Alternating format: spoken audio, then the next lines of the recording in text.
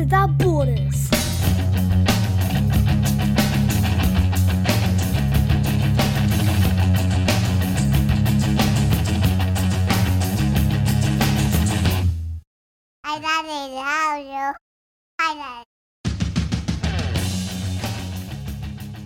A dedicated dad and long-distance parent, I'm raising 2 boys in 2 countries, and in each episode I invite another dad to join me in a podcast adventure to talk about our journey as parents. We will discuss the messiness of modern dadding and the challenges of long-distance parenting.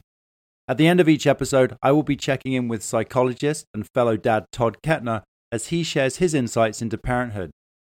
My name is Blue, and I am a Dad Without Borders.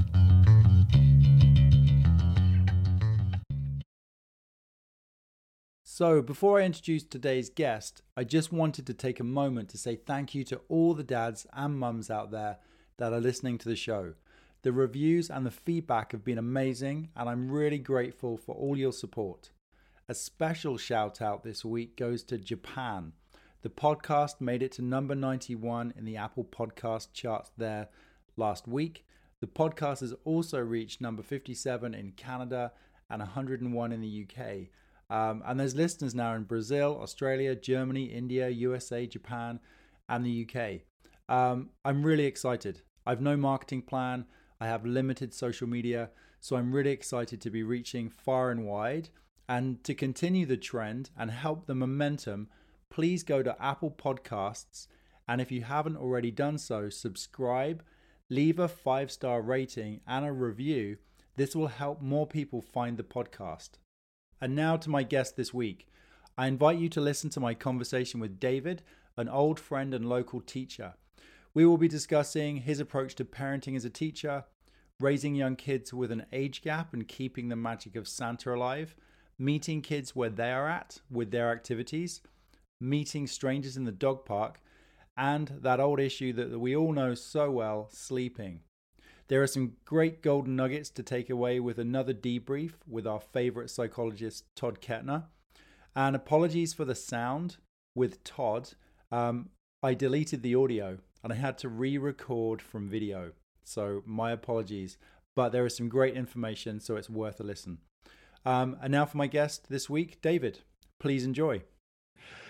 David, so grateful for you to make the time to do this. Missed you, haven't seen you actually for ages, so I'm glad that this podcast adventure you can jump in on, and it's a great excuse to connect. I've actually got my got a little special drink here on the sidelines. Oh, nice, you have too. Perfect. It's Friday. It's like the end of the week. What a great day to wind down. This is the pub. This is the new virtual pub. Well, maybe we could just start actually with just, for anyone listening, that if you could just like introduce who's in your house.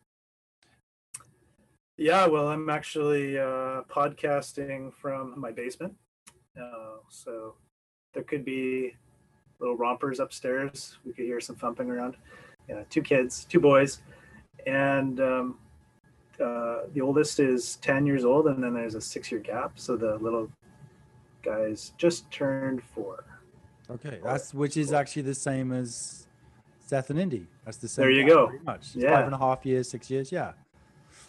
Which is a good gap. So far, my experience is that's been a really positive experience. Well, it's got its own challenge. I mean, it's got its own challenges, like the extending that kind of parenting timeline. But but there are some unique characteristics, I guess they're advantages. One thing that's just come up is around Christmas. So Tig is now 10. He's fully in the kind of reality of the world, and that Santa's not going to come down a chimney that we don't have. And whoa, no one's told me that yet. My dad still hasn't admitted that. Earmuffs. Whoa, yeah, let's just scale it back. So he's come along, like we brought him alongside now, and he is fully on board to like keeping that magic alive. And so he's kind of like got that insider secret with the adults in the house. And that sounds pretty cute. Yeah, we always have a little wink, and yeah, that's awesome. I love that. That's so great. Yeah. So one thing I wanted to start with actually was just to acknowledge kind of where we met. because it really was it was a part of a big transition for me as a new dad coming into the world, sort of rebirthing almost into almost being an adult at this point, which I'm almost 40, but it was a big shift for me. Yeah. I can't remember the very first time we met, I'll be honest, but what I really remember is meeting you at the dog park. And I remember having a long conversation with you. It was a great conversation, the first of many. And 2 weeks later, I remember a phone call, and that was when you said, "Can you come and give a talk to the graduates about the Great Bear Rainforest?" And I did. And then after that, I put myself forward to take those grad kids and the principal up to Bella Coola. That's And right. that was the start of creating an outdoor program. And yeah, it was just a big jump into, yeah, this, I think I remember actually you even making a comment at some point about it being the first regular job I'd ever had, which is not far from the truth, actually. Yeah, it was just, I just want to thank you for that. I mean, that really was, and just also being another parent with a young child. And you were one of very few actually that I know or did know at that point that I could talk to about anything around parenting, and just, yeah, it was just a really nice connection that we had in that sense. And I've always appreciated that. I don't think I've ever actually thanked you for opening that door to me, but it was a big thing. Thanks, Blue. We must have met on various social occasions before the dog park incident where We did, yeah. recruited you. But I had my own agenda there, which was I had this group of youth that were very, I don't know what the word is, maybe unsettled, but also very like insulated. Like they knew there was a big world out there, but they felt, I think a lot of times growing up in a small town, you feel a little bit trapped or a little bit stifled, and also a little bit preoccupied with your own issues. And so I just wanted them to like go see something that was different, that would, they wouldn't forget. Yeah, it was pretty cool seeing how that traction picked up so quickly. And there was obviously such a thirst for it that you came on board with self-design and started up an outdoor ed program and all that. It was great. Special experience for me, for sure. And actually, even just recently, I bumped into, I joke that, I don't know what I'm thinking, but I'm taking up skateboarding. I'd started skateboarding last year. Yes. Now, in that first year, one of the kids, young adults, to be honest, they were young adults, and was Danon, who always had a soft spot for Danon, from Argenta. And he was a huge skateboarder, and I'm sure still is. But actually, just recently, I bumped into him at the skate park in Nelson, and we had a really fun connection. And yeah, he just had a big smile when I started telling him about how I'd taken up skateboarding, how excited I was for it. And he got to see Seth, he saw Seth as a baby. He's now seeing Seth in the skate park age 7. So that was super fun. So building off of that backstory, I'm wondering, because I think about this often. I think about I was a teacher there for a few years as an independent teacher, but prior to that, I've done outdoor education in all sorts of, ways, lots of teamwork and leadership work with, and again, all ages actually, in all different scenarios, climbing centers, expeditions, and things like this. And I feel like sometimes I feel like I channel every moment of those 20 years of experience into being a parent, and the patience that I've learned over the years, how to engage, lots of little tricks up my sleeve, how to get their attention, things like this. So I just wonder, as a teacher, has it made you a better parent? And do you pull on any of that experience? It's hard to say because I was a teacher before I became a parent. I often think about it more in the opposite direction, that my parenting has informed and evolved my teaching. Often, I think just thinking, and I work with adolescent youth, but to see that child through the eyes of, this is somebody's kid, Yeah. instead of it being, some shit that it can't do this right, is constantly pushing your buttons kind of thing. Yeah. So I think I've developed a greater sense of empathy for where these kids come from. Also, okay, on the other hand, as an educator, I definitely see the way that I interact with my children. I do observe, and I guess more intentionally, I would say more or less, but I do intentionally nurture learning experiences, especially ones that are like a little bit outside of the box of like whatever the conventional thing that kids do at that age. I'm always like poking around and introducing them to something new that they haven't yet tried out. I guess that's kind of the place I like to position myself, is sort of lead them to the discoveries of what's to come. So build their curiosity. Totally. Yeah. And just something that I just thought of actually was, and I wonder if this would translate into, the education system, is that the kids, certainly at a young age that I've seen, when I look at my two boys, and I don't really compare them, but I in terms of looking back at like, the 7-year-old and how he's nearly 2, not quite, he's going to be 2 in January. The nearly 2-year-old is way ahead in terms of his language, and he's way ahead in a lot of, but Seth has always been, I think, a sensitive kid. He's a bright kid. He's very intuitive. It's really interesting seeing him grow. He's great to talk to and have conversations. Indy is just this other powerhouse. I don't know if he's as sensitive. He's like he's a bit of a charger in the funnest possible way. But seeing them and knowing that, you know what, they all catch up at some point. And I know Seth is a bit behind, interestingly, at school with his reading over in the UK, because he started kindergarten here and they don't push the academics in the same way. So he's a little behind, but I'm not worried because I know he's going to catch up. And I wonder if, as a teacher, when you see kids that aren't quite, one's not quite getting it and one is, whether that kind of, yeah. Do you know what I mean? I think it would make sense. Well, to preface that, I guess my point of view, maybe on the opposite side of the spectrum from the British system, and I work kind of on the fringes of the Canadian system, which is really about independent, self-directed learning, to not peg students at these generic levels, and to let them grow and unfold and follow whatever their strengths and passions are at the moment, and let those other kind of challenges be something they pick up at a later time when they're more individually developmentally ready, rather than this sort of like all kids at this age should be able to read whatever text, Shakespeare. 100%.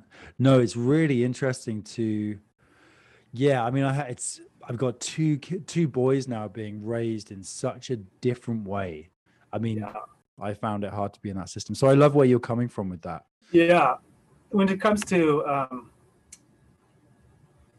learning, I really believe that there's a big difference with intrinsic and extrinsic motivators. Okay, so like if you become aware as a child that you are challenged with some kind of skill and that you have to get special help to do it, the way that is brought to you, like if it feels like a punishment that you're getting tutoring, there's a good chance you're developing psychologically barriers to ever overcoming that challenge. You're going to start avoiding it. Wow, right? Interesting. Yeah. So I believe that, I mean, when it comes to reading specifically, especially early on in your life, it's just really exposure and practice, and you got to find something that you love, and it's got to be better than whatever's on TV. So as a teacher for you then, just we're on this topic now, like you have, and I just like off the top of my head, you've got homeschooling, Waldorf, Wildflower, St. Joseph Catholic, South Nelson.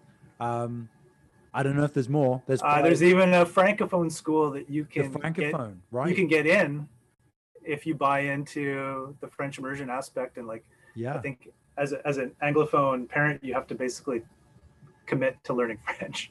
Right. But people do it. Wow. Phenomenal. There you Phenomenal. go. I managed to get it out.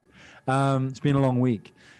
That's pretty amazing because, I mean, what are we now? 10,000, 15,000 in Nelson? Like, that's the town size. Service is 35,000, something like that. There's a lot of choice. So how do you decide? Like, what's the motivating factor for you? And is it an easy decision for you and Jana? I mean, you guys, I feel like, to me, you're very similar worldview. Well, yeah, and we definitely didn't necessarily agree, as in like in terms of our ranking of preferences.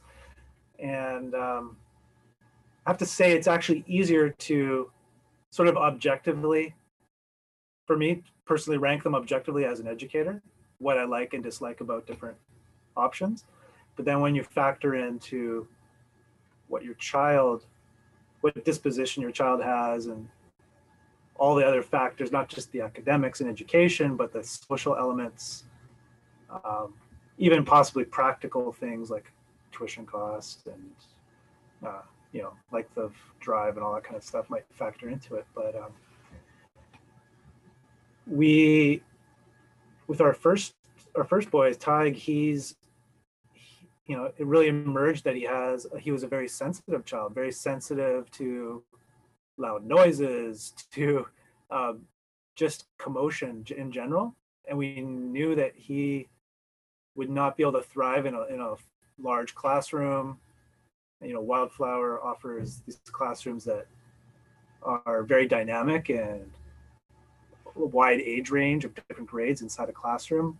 But it felt like that was going to be, like, I liked the concept, but it wasn't right for my child. So there's all of those things that come into play. And I have to say, like a lot of things, when you go shopping and there's a lot of options, it actually almost becomes a burden to have to like get. It's a burden, and it's a great thing to be able to like look into it and try and choose the right one. But back in the day when there was just Colgate and Crest, you had 2 toothpaste options, and now I'm overwhelmed when I have to try to find the right toothpaste for me, that is so for my true. wife, and for my boys. Totally. And so where did you go with that? Like right now, where are the boys at? We're kind of like this new modern postmodern family that doesn't actually have to commute to work. We both work from home. Well, we started out with homeschooling, and that kind of home learning was actually through a registered independent school, which I work for, self-design. So it was very familiar to us. We're lucky to be able to work for a organization/school that strongly aligns with our values, both as parents and educators. So it was kind of like a slow start in a way. And a lot of people who choose self-design option are looking for sort of a natural learning environment. And when I say natural in this case, I'm not exactly necessarily meaning the outdoors, although the outdoors is part of it, but it's about not pushing an agenda of what the child needs to learn next to be like successful. It's not that we don't know, we don't pretend to know for every single child what is right at the right time, but we watch. And that's kind of where the parenting part comes in, to be observant of what their interests are, what they're trying to develop, where they want to spend their time. And this worked really amazingly, astounding for Tig. He at the age of 5-6 was very clear about what he loved doing and what he wanted to do next, and he would spend hours upon hours working on those, kind of basically creating projects for himself. He would work multiple days, so it's very easy to support him doing that. When he's doing that, is he the basics of reading, writing, and the math, those side of things, are they Is he learning that through the process, whatever projects he's working on? Is that part of it? Well, yes, and that doesn't necessarily just happen organically. So that's kind of where you have to watch, and you have to kind of sort of tease him what comes next. So I'll just give an example. Like one of the first games he learned to play was Snakes and Ladders, Chutes and Ladders, maybe they call it in English. No, Snakes and Ladders. Snakes and Ladders. Okay. Yeah. And so that got him into, rolling dice and counting. And then, so he was really into it. But instead of us playing that same game for months on end, it's about exposing him to like one of the more complicated games that involve multiplication and like adding dice together. And so he was doing, all these resources exist. You do, if you're not an educator, you might need some support helping you find them. But, our local library is a good resource. We even have a toy lending library that's in our. Oh, incredible. We just signed up again for that. Yeah. Yeah. Such a good resource. And it's not just straight up toys necessarily. There's all sorts of learning kits available there. So yeah, it's about knowing when to kind of bring in the next level stuff for them to be exposed to it and get it. And if they don't get it, like don't feel like you have to make them get it, and just kind of move on to something else if it didn't work out. Yeah. So yeah, it was very rewarding couple of years there. But you have to be very engaged as a dad in that sense. Oh yeah. Right? Like you're in. Yeah. You're into the learning cycle. For sure. And I'm not going to take all the credit there because. No. Sorry, But yeah, I can see mom being pretty heavily involved. But as parents, let's say you as a dad, but I really do feel now looking back at my childhood as well, the social aspect is important at school is what I was feeling. But that to me seemed like the biggest piece of going to school as a kid, because in many ways, I wasn't ready for a lot of the stuff I was introduced to. I really wasn't, in terms of I was good at math naturally, and Seth is too, which is great. But it was really, I kind of feel how important, thinking about all these school choices, really the community and the family home and how we interact and engage with the kid, from my perspective anyway, raising my boys, that feels more important. Like teaching them manners, teaching them how to fish, teaching about map reading and things like that from an early age, just the life skills piece, which I feel like everything else comes, they're going to be exposed to reading and writing and they're going to get it. Eventually, it's interesting. They're going to catch up. It's a kind of flipping the whole conventional education on its head, thinking because conventionally those were the things you were supposed to sort of absorb just from being part of a family, but the academics you have to go to school. Right. And now we're kind of saying actually it could also be the opposite of that. Well, I've been thinking recently, because I do a career workshop almost every week, every couple of weeks anyway, I'm running a career workshop. So I very much, we talk about strengths and transferable skills and what skills are needed as we move into the future, and what are employers, HR managers, what are they looking for? And a big thing that's been coming up recently, just with watching what's happening in the world with the COVID pandemic, we have forest fire issues over here in general, environmental issues, population issues, whatever it might be. So that impacts work. And so a lot of the stuff that people are needing moving forward are soft skills, which is the ability to be adaptable, the ability to be empathetic and work well with a team of people. And a lot of things that you can teach in everyday, it's that life skills piece, which, sure, you can learn it in school, but school has traditionally been, it's that heavy academic leaning, certainly in the UK. But actually, the courses that I was doing, like the outdoor courses, how to work as a team, how to, take on leadership roles, how to critically analyze information, all of those things. They were more valuable than the hard skill that you were actually teaching. The hard skills. And another one I just came up with this week, talking to somebody, an HR manager, was they went to an HR conference. And I relate this back because this is, how do we raise our kids to be successful in the world? And she was saying one of the really important things now that people are looking for is the ability to teach, to be teachable, because things are changing so fast, whether it be things are being automated, truck driving. which is going to be automated. So, but they need truck drivers to oversee the system. So they need to be able to learn and grow. And so I think that ability to learn on the Learn fly new and adapt to things. things. Yeah. Yeah. So yeah, it's interesting because it brings me back into the parenting and the focus that when I do have Seth with me, the focus that I put onto him and, the activities we do together, it's very much about that. It's like life skills, how to make Yeah. good choices and adapt. Yeah. And so on. I think even the mindset, even just modeling the mindset that if we encounter a problem, even just around the home, well, for example, anytime that a toy breaks, it shows up in this bowl on the counter, and they kind of expect me that I'm going to. You're the fixer. Are you the fixer? Yeah.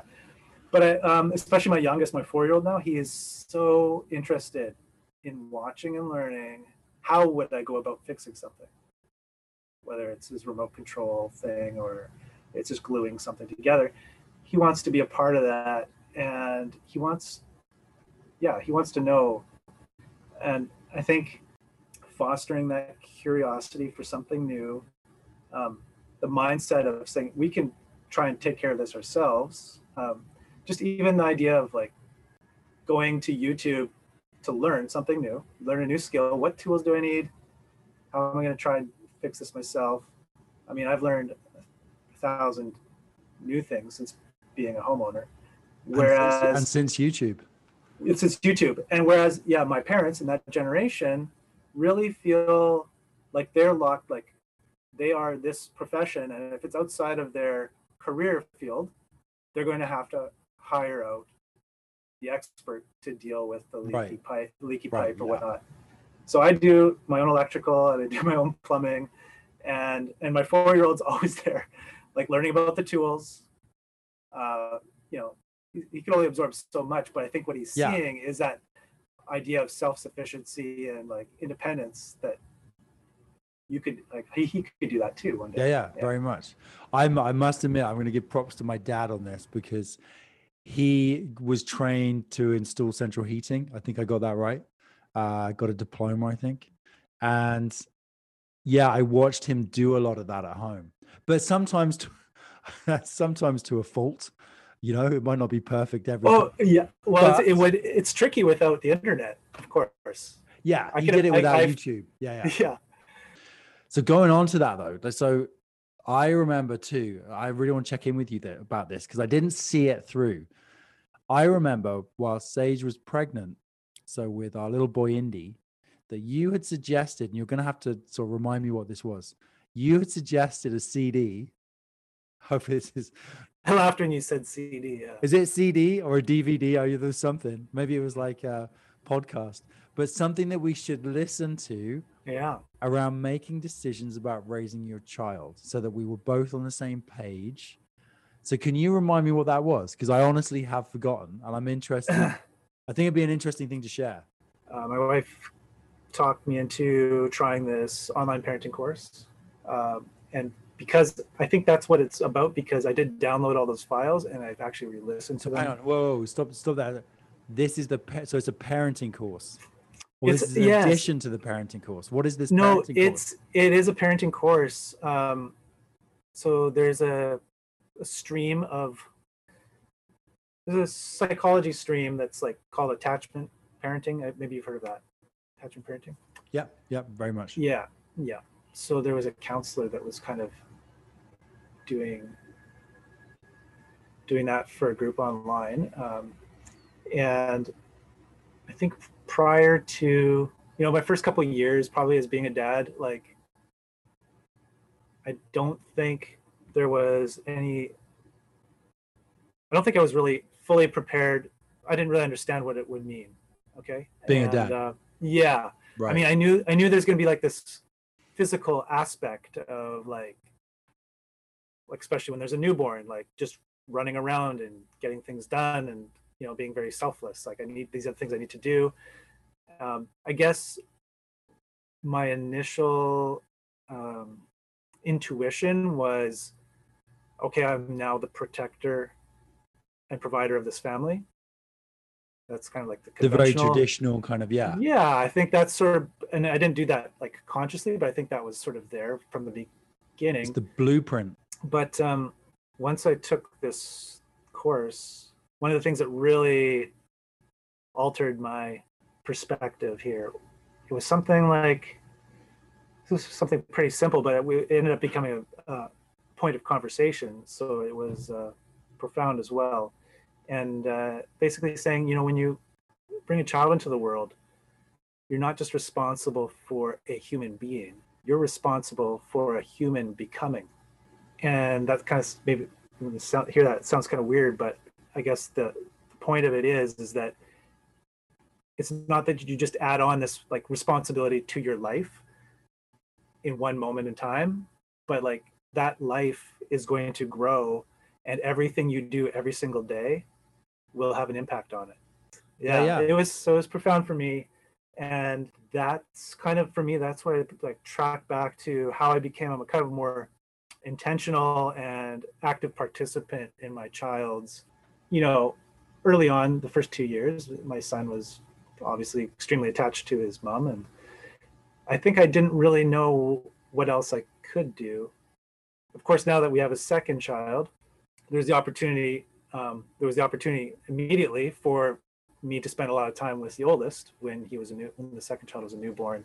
I think one of the things that I've been really intentional about doing, I spend some time playing. I think a lot of dads are happy to have their kids join in doing what they like doing. But I've been really intentional with my 10-year-old to be interested in and play beside and play with him what he likes doing.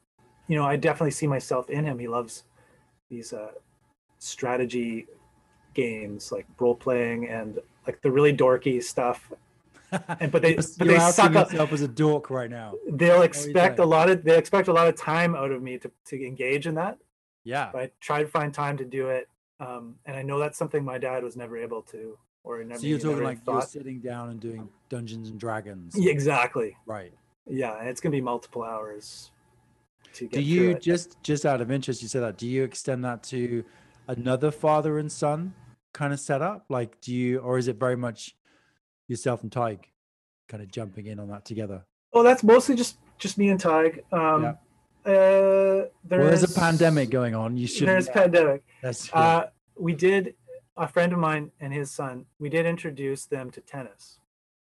So this is Seth, I'm guessing, but yes, my friend Seth. Yeah. And so their boys took up tennis, and this is a case of them seeing something I enjoy and wanting to sort of emulate that. And so we often actually don't even play together, but they'll play the court next to us, and they really enjoy doing that, especially when we're there at the court with them. Yeah. So that's sort of that's the crossover between you. That's the crossover. I think. Interest. Yeah, I like I really appreciate what you just said, actually, because I've been thinking about this a lot.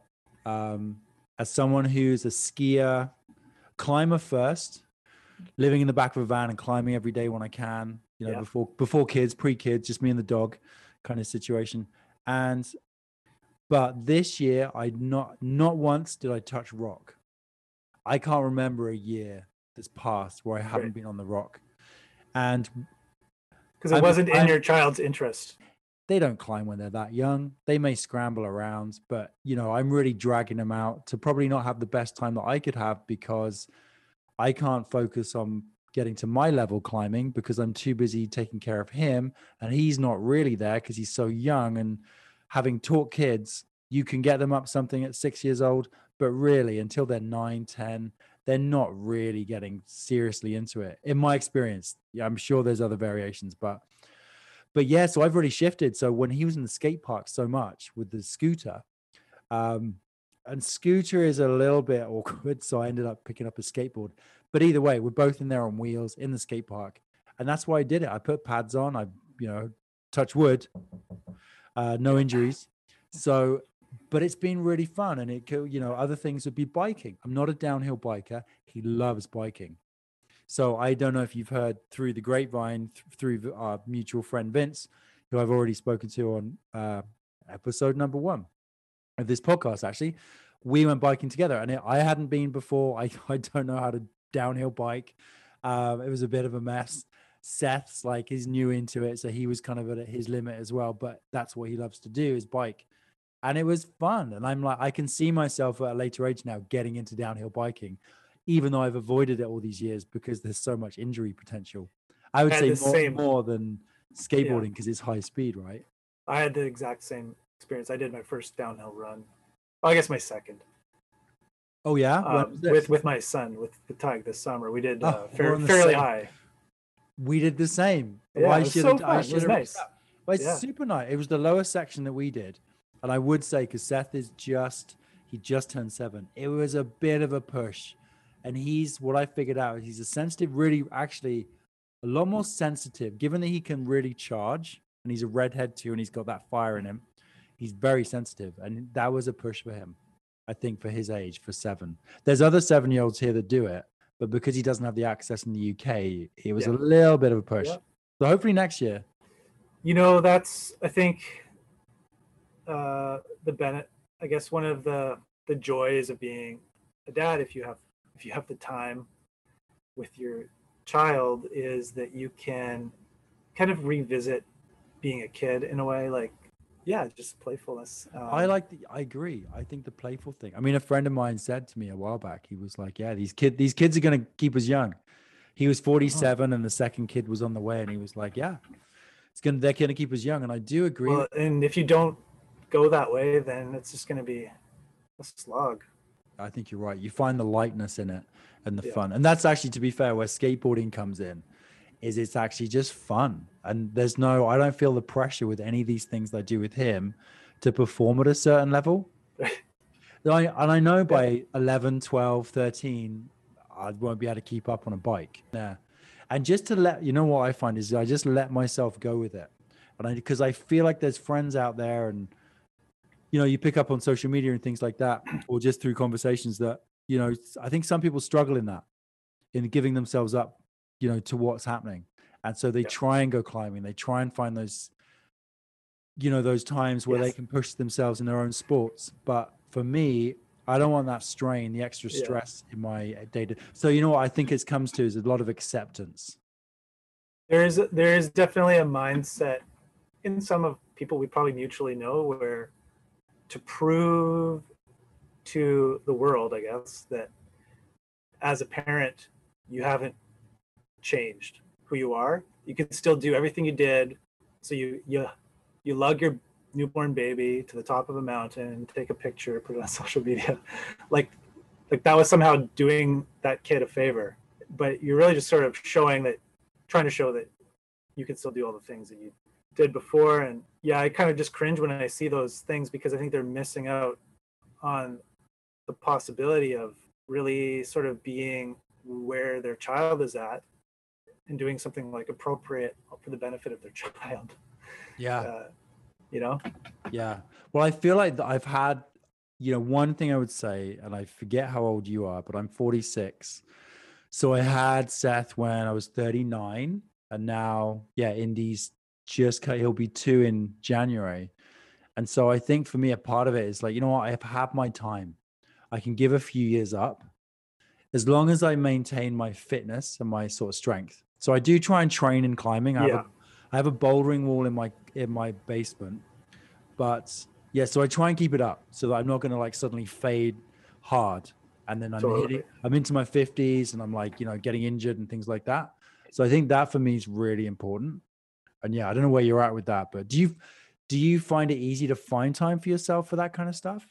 I have to remind myself, but I do. I mean, I've got skiing, ice hockey, and tennis in the summer. Those are kind of the things that I do, activities that's really just about for me. Did you say hockey? Ice hockey. So you're in one of the beer leagues. It's just recently shut down again for COVID again. Oh no! So that's a fit sport. I would think I've never done it. Oh, I mean, that to me looks like If you're doing that regularly, you're keeping in good shape. I'm doing fine. People my age, most people I know that. So what are you now? How old are you now? 43. Oh yeah. But a lot of people have had to give that up. Right. Because it can be high contact, even if it's even if the rules say no contact. Oh really? Collisions happen. Yeah. Yeah. Ice hockey is really just something I do for myself. There's not really any point in. I'm not a big proponent of ice hockey for little kids. I mean, obviously, it's great for some people, but it tends to be, in Canada at least, such a one-dimensional lifestyle. Right. If you commit to ice hockey, that's all you can do. It's all you can do. I agree. It's all about steering the kids. I have these conversations often around here. Steering the kids away from the hockey. Oh, look, skiing. Let's go skiing together. That looks fun. Yeah. Have fries and burgers. So, yeah, with ice hockey, it's something that happens after the kids are in bed. Nobody in my family, they see I have a bag and sticks and stuff, but it's just something I do. Hang on. You're motivated enough to get to hockey isn't this like 11 o'clock in the evening? That would be a later game, but yeah, after bed. That's what 9 o'clock. Yeah. See, I that's one thing as a parent. At 9 o'clock, I can hit the couch, but I can't do much else. I don't know. I can't. Good for you. There's the worst time of the day is right up like bedtime, 7, whatever, 7 to 9. I'm like a zombie. But if I can make it to 9 without falling asleep, I can go to midnight. Really? You can push on? Yeah, I just get the second wind, but it's tiresome, the whole bedtime routine. Well, what time are you up in the morning? What's the morning shift right now with the food? Well, we've learned to like sort of manage, because Tig was a bad sleeper. Dar is also a bad sleeper. Tig is now a good sleeper, but doesn't really matter because there's Dar. And Dar is now sort of trained to, at least he won't wake up till 6 a.m. is the earliest to wake up. See that? Hang on a minute. You're saying he's not a great sleeper. 6 o'clock to me right now, given our situation here. Yeah. That's sounding pretty good. So can you just break down not a good sleeper? What is not a good sleeper? Well, for his first 2 years, he had really bad, can't remember what it's called. It's basically a type of reflux from being. Oh, that just sounds nasty. Yeah, it's almost a congenital thing from like a childhood issue. But he basically would be waking up every 30 minutes on a cycle. Yeah. Every 30 minutes screaming because he's got reflux. It has to be held. And if he gets breastfed. What age is this? For the first 2 years. Oh. Every night. You guys are just going crazy at this point. I can only imagine. Sleeps for half an hour, then you have to hold him for half an hour. Oh, wow. Wow. Yeah. When this happens, are you guys taking turns? Like, how does that work? Yeah. Or are you working so you sleep, and then that's often what happens is the guy's on the couch sleeping because they got to go to work, and the mom's kind of taking care of the night shifts. Definitely more of it was on Janet, especially early on. Right, with the feeding as well. Yeah. But you have the feeding. But we did somehow take turns. I don't remember how it all worked out, but yeah, I was affected. Jana was affected even more so. No doubt. Long-term fatigue. Yeah. Now he basically will wake up once or twice, and he sleeps to at least 6, sometimes usually 6 to 6:30. So things are getting a lot better. Yeah. Just turned 4. Oh, that's the fun. Just so fun. He's so much fun. Quick question. Did you get a ski pass? Are you passes this year or not? This sounds like a no. We're not. And I don't really see the need yet, but right. Part of it is, again, with that age gap, like, yeah, if we just had the one, we would have gotten one because Tig is really hooked. He's into it, isn't he? He's really into it. He's done all the runs. Yeah. Pretty much at Whitewater, and that's great. He would go every day, every time he had a chance to, if he could, and that's great. But this is kind of like where it comes in. You have to make some compromises for everybody involved. It's not a good fit, especially with the pandemic rules. Like, there's nowhere the benefit of not having a ski pass is when the weekend rolls around, you get to choose what you want to do. There is that. Yeah, I agree. Instead of feeling obligated to go to the hill. Always. And choosing what you want to do is great because we can also choose to do nothing. And like, if you could sum up, like, what do you think the role of the modern dad is now? Just to put you on the spot. Yeah, to sum up, hopefully, I think I've covered some things. I guess. For sure, yeah. Nurturing their curiosity in the world around them. I guess that opens up to, like, I haven't said this explicitly, but I really think something I want to be able to do, and my dad did it to some extent, which I'd still appreciate about him, is just being open-minded about the world, about trying something new, about not thinking that our way is the only way and that other ways could work as well, whatever we're talking about, So that's one thing I'd like to instill. And I guess the ability to keep an open mind to different ways of doing things. Yeah, I mean, my hope is that they will venture out of this little town and experience new cultures and new worlds to explore. And my parents were very adventurous in that way, and they would take us out. I mean, I still remember being introduced to like this Japanese restaurant where they ordered me this octopus and eel dish in egg custard, and they expected me to try it. Like they got the craziest thing on the menu. I was like 7 years old. It's like one of my memories. Give me French fries every time. Yeah. At that age. Yeah. Did you eat it? I tried it. Oh, you did? Good terrible. For you. Yeah, I would have had it was traumatic struggle with that. But I appreciate that they made me try. That's fun. I think that's fun. And just demonstrating kindness. I think as obviously conventional dads are usually a little bit lacking in terms of their like emotional responses and connections, and I think just to really, whether it's kindness to an animal or kindness to other adults or children, I think there's something there. Or to the wife. Yes. And how they see us interact with our partners. Yes. Yeah. That's challenging. But it's a goal. Yeah. Especially when you're not sleeping. Yeah. Yeah. Cool, man. Well, I really appreciate you taking this time. I know you're a busy man with two kids with differing needs, those different ages, but it's been great to connect. And there's still more that we want to talk about. So whether it's on the podcast, bring me back next season. Yeah, definitely. But all right, we'll be in touch. Bye, Blue. Okay, thanks, man. And now for a check-in with my favorite psychologist and fellow dad, Todd Kepner. Okay, Todd. So talking to David, who is an old dear friend of mine, and so I was really enjoying talking to him about education and as a teacher raising kids in the community where we are, which is rural, very mountain lifestyle, lots of different schooling options. And we were just talking around, how important it is for kids at a young age to learn their academics, to learn the English and math, their times table and so on, over play. Like just play and nature and just feeling that sense of warmth within the family and community, the things that I naturally sort of lean into over the sort of academic. I'm interested what you think about that.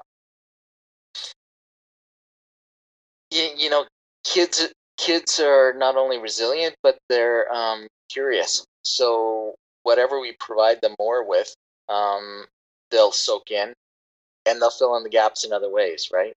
And so I think having an intentional reason and strategy about whether we're moving in one direction or the other with kids at a young age is important, because that will then inform how we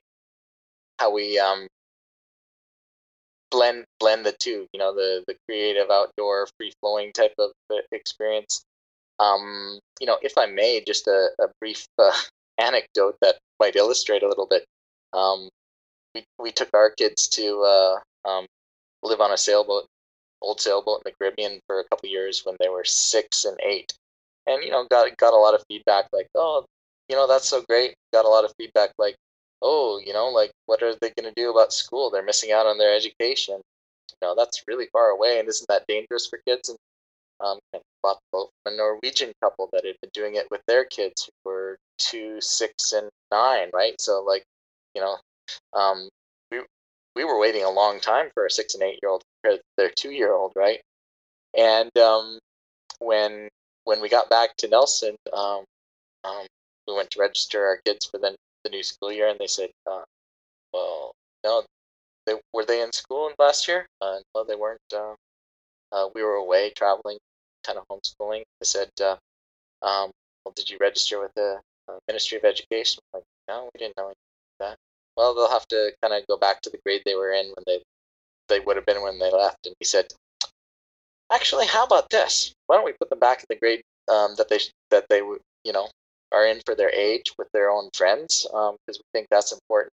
And if they're floundering in a month or so, we'll have the conversation again. Of course, when we lived on the sailboat, the kids' natural curiosity was to learn, right? So we'd come back from snorkeling, and they'd push each other out of the way to get to the fish guide book first, because they wanted to look up and identify the type of fish and the type of coral that they've seen, right? So, yeah, kids are gonna pick it up one way or the other, and yeah, we did some math, but it sort of devolved from those quick math minute spread worksheet things, which they have a place, right? Repetition is good for learning and memory, but they kind of bore the heck out of kids, right? And math became distance equals rate times time on the maritime charts, right? That was math. Wow, yeah, real life situations where they're applying math. Did they have experience with compass and map? That if you're out, yeah, absolutely, yeah, absolutely. Wow. I love that. I didn't realize that you guys did that. That's fantastic. I find that really inspiring. And so that being said, now they're back in school as well. They're at the age now when I know one. Have they both graduated? Yep, they both graduated now and looking towards post-secondary. So, given that experience at a young age, you can now look back and see, like there was no impact long term to them taking that time out, and they caught up, and it wasn't an issue. Slight clarification: no negative impact. Okay, cool. Yeah. Perfect. Oh, I love that. Great story. Yeah. Thanks for sharing that. Yeah. And so, where do you? I think you maybe answered it in that, but I just wonder, in a community where we have a private Catholic school, we've got a Waldorf school, we've got a Wildflower school, which is based very much, I believe, around the Finnish. There's an approach they have in Finland, which is like multi-age classroom. We have, what else do we have? We have so many options in this area. It's crazy for such a small community, relatively. So, how important, I wonder, family, community, and school. I've found in the kids that I've worked with in outdoor education that it really shows when the family really care, when the school and the teachers really care, and then again the community they're surrounded by. I think that's the biggest thing that I see, and I think they're all equally important. Certainly in the stages of a young life, before maybe secondary school things change, teenage years, but in a young life, just that nurturing. How important is that nurturing, a sense of, not to get too cheesy here, but just the love that they feel, and how important that is. Action is always key, right? And I think a lot of educational theorists and development psychologists would talk about that being a foundation to learning, right? Who do you want to learn from? Someone that cares about you and understands you and has empathy for your situation, or someone who's equally good at math or writing, but doesn't make that connection with kids. And for me, that's another sort of embarrassment of riches in our areas as teachers and educators and educational assistants and support staff from all of these schools.